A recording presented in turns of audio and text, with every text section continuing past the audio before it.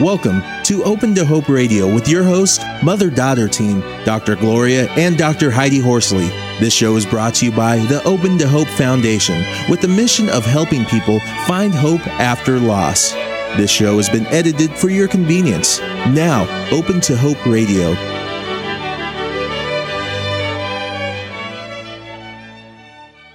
Our first guest today, as my mother said, is Peter O'Hanrahan, and our topic is personality and grief.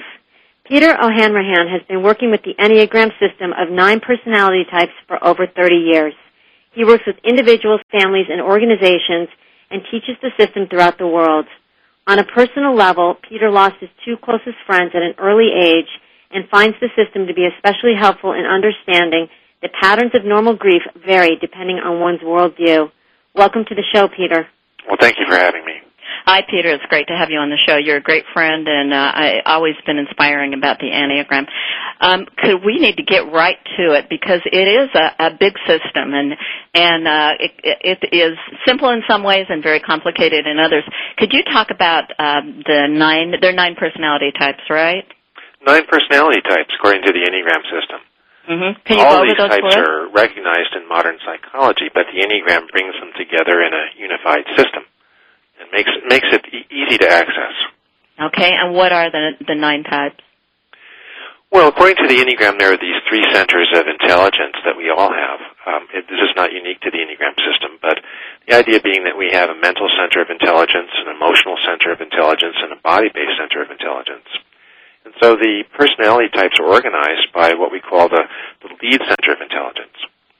So if we started with type 1 on the Enneagram, this is a body-based type. Ones are called the perfectionist, and they want to get things right. Right, I'm married to one. And they can be very hard on themselves. They're admirable for their responsibility and their honesty and their hard work and their quest for excellence. At the same time, they can have a very strong inner critic. Uh-huh. And they're the body-based people, right? Body-based people, yes. And then the 2, I'm a 2, heart-based. Yeah, well, you know about type 2 then. The 2s are we call the helper or the supporter or the giver because their attention naturally goes out to others.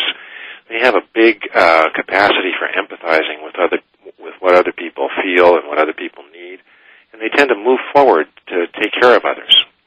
And then the 3 is... 3s are called the performers, and these are people who just are on the go. They want to produce and achieve. Not that the rest of us don't have some of that, but performers really have a hard time slowing down and tuning into themselves. It's all about making things happen in the world. They're the kind of people you want to have working for you, I think. Right. Maybe not working for. But type 4, we say, is the romantic. And these are people who have a very strong inner life. They turn inward to really go deeply into their own emotional experience. And the 5? We're getting into the head-based 5. Yeah, head-based 7s, types. Right? 5s are called the observers, people who really want to develop knowledge and expertise and also guard their privacy and autonomy. They need a lot of space. Uh-huh. And then the 6s? 6s are a little complicated because we call them the loyal skeptic. And we're going to have one of those on the show in the last half, right? Yes, David Daniels. my colleague and mentor, Dr. David Daniels. They're very loyal once they've established their commitment to people or organizations or projects, and at the same time, they have a lot of questions. You know, they're kind of skeptical. They want to understand the reasons for things. And the 7s? Heidi's married to a 7, right, Heidi? Yes, I am. There's a lot of things. 7s are a lot of fun. They want to enjoy life fully. Hard for them to get to the painful side of life. We call them the epicure. And Marcus is a great one because he is a fun guy, isn't he, Heidi? Absolutely, yeah. They see many, many different possibilities in life. Their minds are very quick to come up with multiple options and plans, and you know they like to have a lot of activity. And now we're cruising into your area, aren't we, Peter? Now, type 8, yeah, that would be me. It's called a protector or the boss. This is also a body-based type. And people who take a position of strength in the world, you know, want to kind of be in charge of our own scene. And then the 9, Heidi, we're moving into you. Yep, that's my number. Right. Type 9, we say the mediator, the peacemaker, because these are people who just naturally are good at creating harmony in their environment. And then we swing back over to the 1 again. So I think that's interesting. So let's, can you just give a quick spot of what numbers are in what areas, the head-based, the body-based? Sure. So if we go back to 2, so type 2, 3, and 4 are what we call feeling-based types, meaning that their lead center is in their emotional center. It's not that we don't all have an emotional center. It's just 2s, 3s, and 4s tend to really start with their feelings, and they're very tuned into other people's expectations of them. And then getting to the head-based. And these are type 5, 6, and 7, people who really want to figure things out. That's their primary, not that the rest of us don't do that, but 5, 6, and 7, this is like I think, therefore I am. Right. And then really understand the body-based intellectually. And then back around to the body types, which are types 8, 9, and 1. And people who have a kind of a gut sense of knowing things. Not always in touch with our body centers, but we have a kind of a practical common sense that comes from the body. It's just a very wonderful tool for understanding personality. I mean, we are more than our personalities, but we all have a personality. And so when we're in relationship and we're in the grieving and recovery process, it's just very helpful to understand, how we see the world and what might be our patterns of feeling and thinking, and also what our defenses might be around, allowing the grieving and recovery process. Heidi, how did the grief process, how did knowing the Enneagram, how's that helped you with loss? I think it's helped me to understand where other people are coming from and not be so judgmental and critical of their process of grieving, because I realize that they have a different personality type than I do, so they're going to grieve in a different way. Yeah, and I found, particularly with my husband, because we're in wholly different areas, that for me to know that his perfectionism and criticism, and for him to know that, maybe I can overgive and then get mad. So that's one thing that happens with a heart-based, kind of thing. So knowing those things can be, has been helpful for us. How about for you, Peter? How's that helped you personally? Well, for me, again, the loss of my friends at an early age, I really didn't know how to deal with this, and I pretty much went into denial. Everybody can do denial, but my type 0.8 can really just shut down and do denial, and kind of have an angry position about it. And so that's where I went. But the Enneagram, knowing the Enneagram, knowing about my personality, I could catch myself. I could say, wait a minute, I don't want to get stuck here. This is not good for me. It's not healthy for me. I've got to get to my heart. And you can figure out what's going on with you. I think one of the really early, most basic things about the Enneagram is to realize that people don't think like you do. When you're a kid, you think everybody thinks like you do. Right, and then we start growing up and having relationships, and we start to realize, wow, people are really different. And they really aren't trying to get me. We don't have to take it so personally. Yeah, I like that. It really helps reduce unnecessary conflict and build bridges. Mm-hmm. And help you figure it out in tough times. And also there are people that you gravitate towards that can help you in different times during loss. One of the things that we talk about in grief and loss is that you tend to oftentimes lose friends after you've had a loss because some people can't handle it. Right. And then you find new friends who are good at grief. Right. And I think that has some personality typing to it. I think the 4s are pretty good at grief and loss.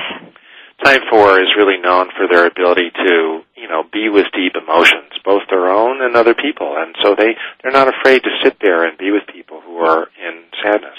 Yeah, and tell us what type that is, the 4.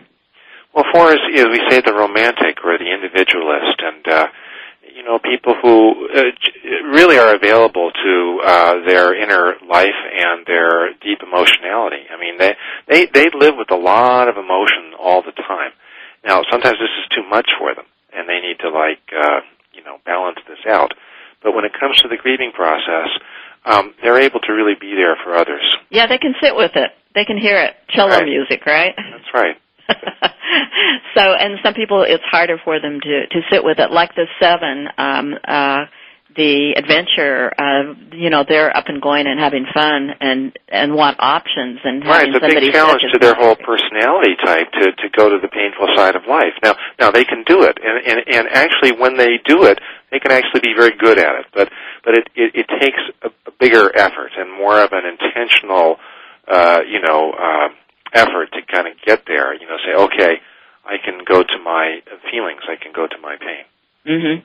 And the heart-based people, would you say that they're more connected with loss or no? I'd say it's because they're feeling types. They're closer to it. At the same time, they might want to try to, translate it into some kind of positive behavior. Like type 3 might want to just like work harder. Right. Or 2s, the helpers, they might, instead of like staying with their own feelings, they might be going out trying to, help everybody else out. Uh-huh. Now, there's a downside, not downside, but there's that talks about where you go under stress, which is not a great thing in the Enneagram. I go to the boss, and Heidi knows that, right, Heidi? When your mother goes to the boss? Sometimes I call her Sergeant Gloria when she gets stressed. And then I go to the perfectionist, I think, and it's very stressful. Right. We do move around. We're not just, in one single place on the Enneagram system, although we do have a home base. But under different, when we feel safe or when we feel stressed, we tend to move around to some of the other points.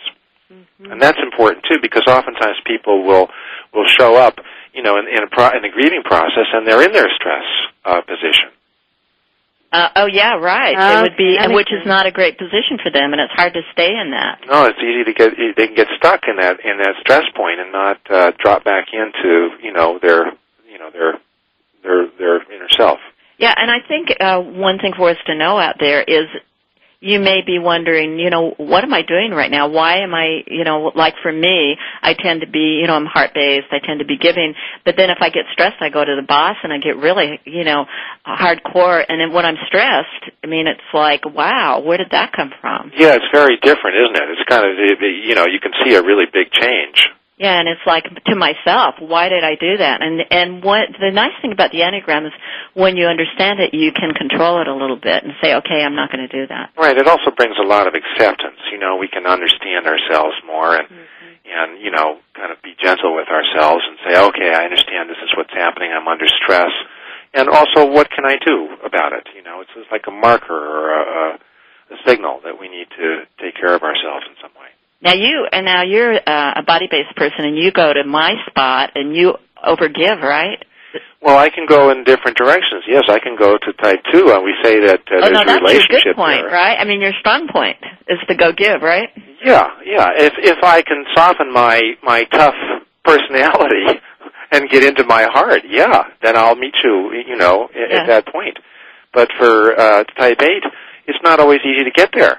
Right, and then you can disappear. The fascinating thing about the 8 is that folks know people out there who are big personalities, moving furniture in restaurants and whatever. When they get hurt, all of a sudden they disappear. Right. Well, when we get very stressed out, we just want to go away. We go to 0.5 on the Enneagram, and we don't necessarily do it in a healthy way. We isolate. All of a sudden, we disappear. Yeah, and you look so sad. That's what I've noticed. These big personalities can look so sad. Well, Heidi, how about you? What do you do? Well, let me see. What do? I merge with people and get very into one-on-one conversations. And like you said, I'm a mediator and peacemaker.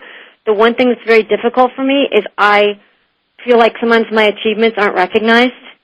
And that's annoying because I kind of wish I wanted to be the 3. I feel like, hey, wait a minute, I'm achieving. Yeah, you want to be the star sometimes. Nobody's noticing because I'm not blowing my horn. All right. Well, 9s, they want to get along with everybody, and so It's easy for 9s to not promote themselves or to kind of forget their own agenda or their own priorities because they're so good at blending with others. Exactly. And so, at parties, people love me because I'm constantly elevating and promoting and shoring them up. But then sometimes I get lost myself in who I am because I'm not promoting myself enough. Right. So the Enneagram suggests that there's specific suggestions for each of the 9 types, what you can do. And, of course, for type 9, it's to be able to come back to yourself and to have some boundaries at times. It doesn't mean you don't love people, but that you have to put attention on yourself. That's not an easy thing to do, but as you know, it's really important. And that's such a great thing, Peter, that you just said about the Enneagram, figuring out, you've got strategies to figure out how to help. Talk a little bit about your workshops and things before we close out on the show. Well, in the Enneagram Worldwide program, along with Dr. David Daniels and Helen Palmer, we have a network of teachers in the United States and also around the world. One of our programs is actually to train Enneagram teachers, which, Gloria, you know about. Yep, because I'm a trained Enneagram teacher. That's right, and it was where we met originally. And so we have teachers in communities in lots of different places who are teaching Enneagram classes. And, they teach in different contexts. Some people teach in churches and congregations. Others teach in the psychological context. Some are using it in business. It just is a very helpful tool wherever people need to understand themselves and also the people that are in their lives. Well, Peter, I want to thank you so much for being on the show. It's been great having you on today.